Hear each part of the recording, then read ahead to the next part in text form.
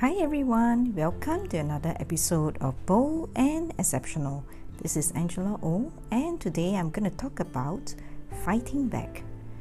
Sometimes when we get into an argument, we tend to feel that we have to win. However, at the end of the day, even if we win the argument, we still remain miserable as the relationship has been soured. I've learned to cool down and look at the big picture. Why is this person upset? What aggravates it?